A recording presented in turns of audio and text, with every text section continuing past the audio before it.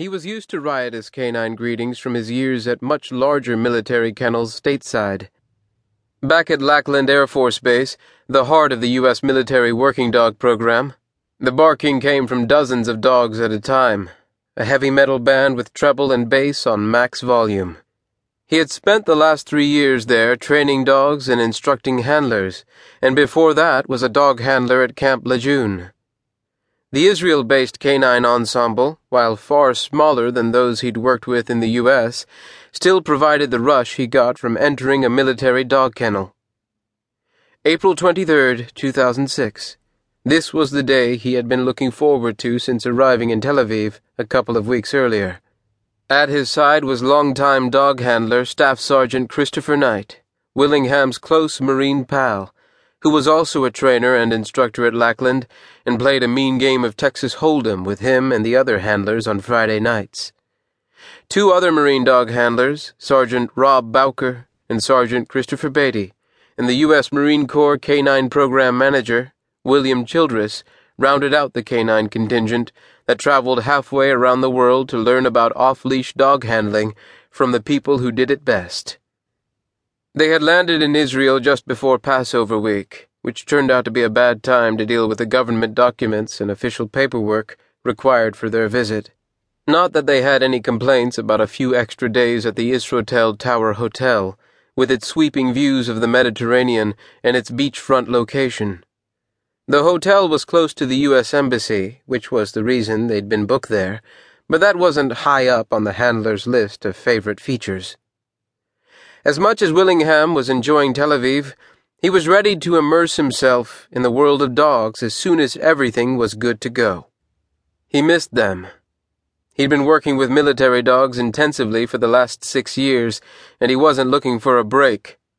The drive to the headquarters of Oketz, the elite canine unit of the Israeli Defense Forces, IDF, would take only a half hour when they finally got the paperwork squared away.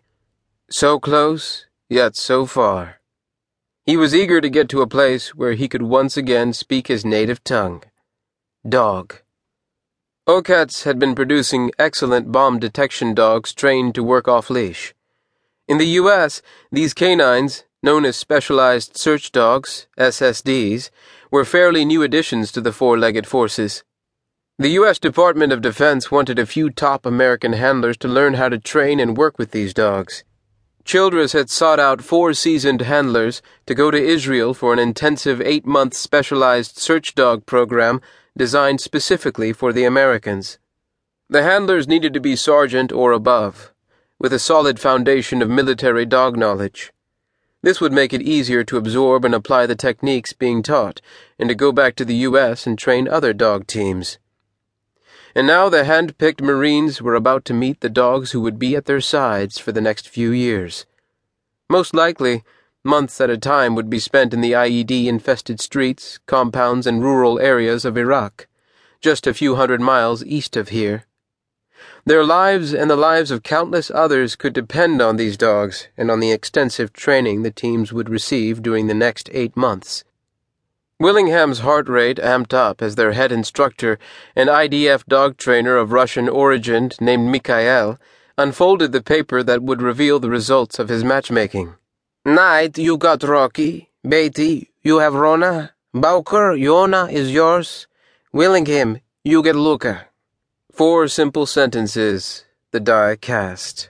You've got 5 minutes. Go meet your dogs, he told them. The men surveyed their new partners. 3 barked in steady rhythms. The 2 loudest whirled round incessantly, pausing only briefly to catch eye contact with whoever glanced their way. The 4th dog stood wagging a resplendent auburn tail, not saying a word. Her slightly open mouth set in what Willingham swore was a smile, as if pleased, even delighted. Luca.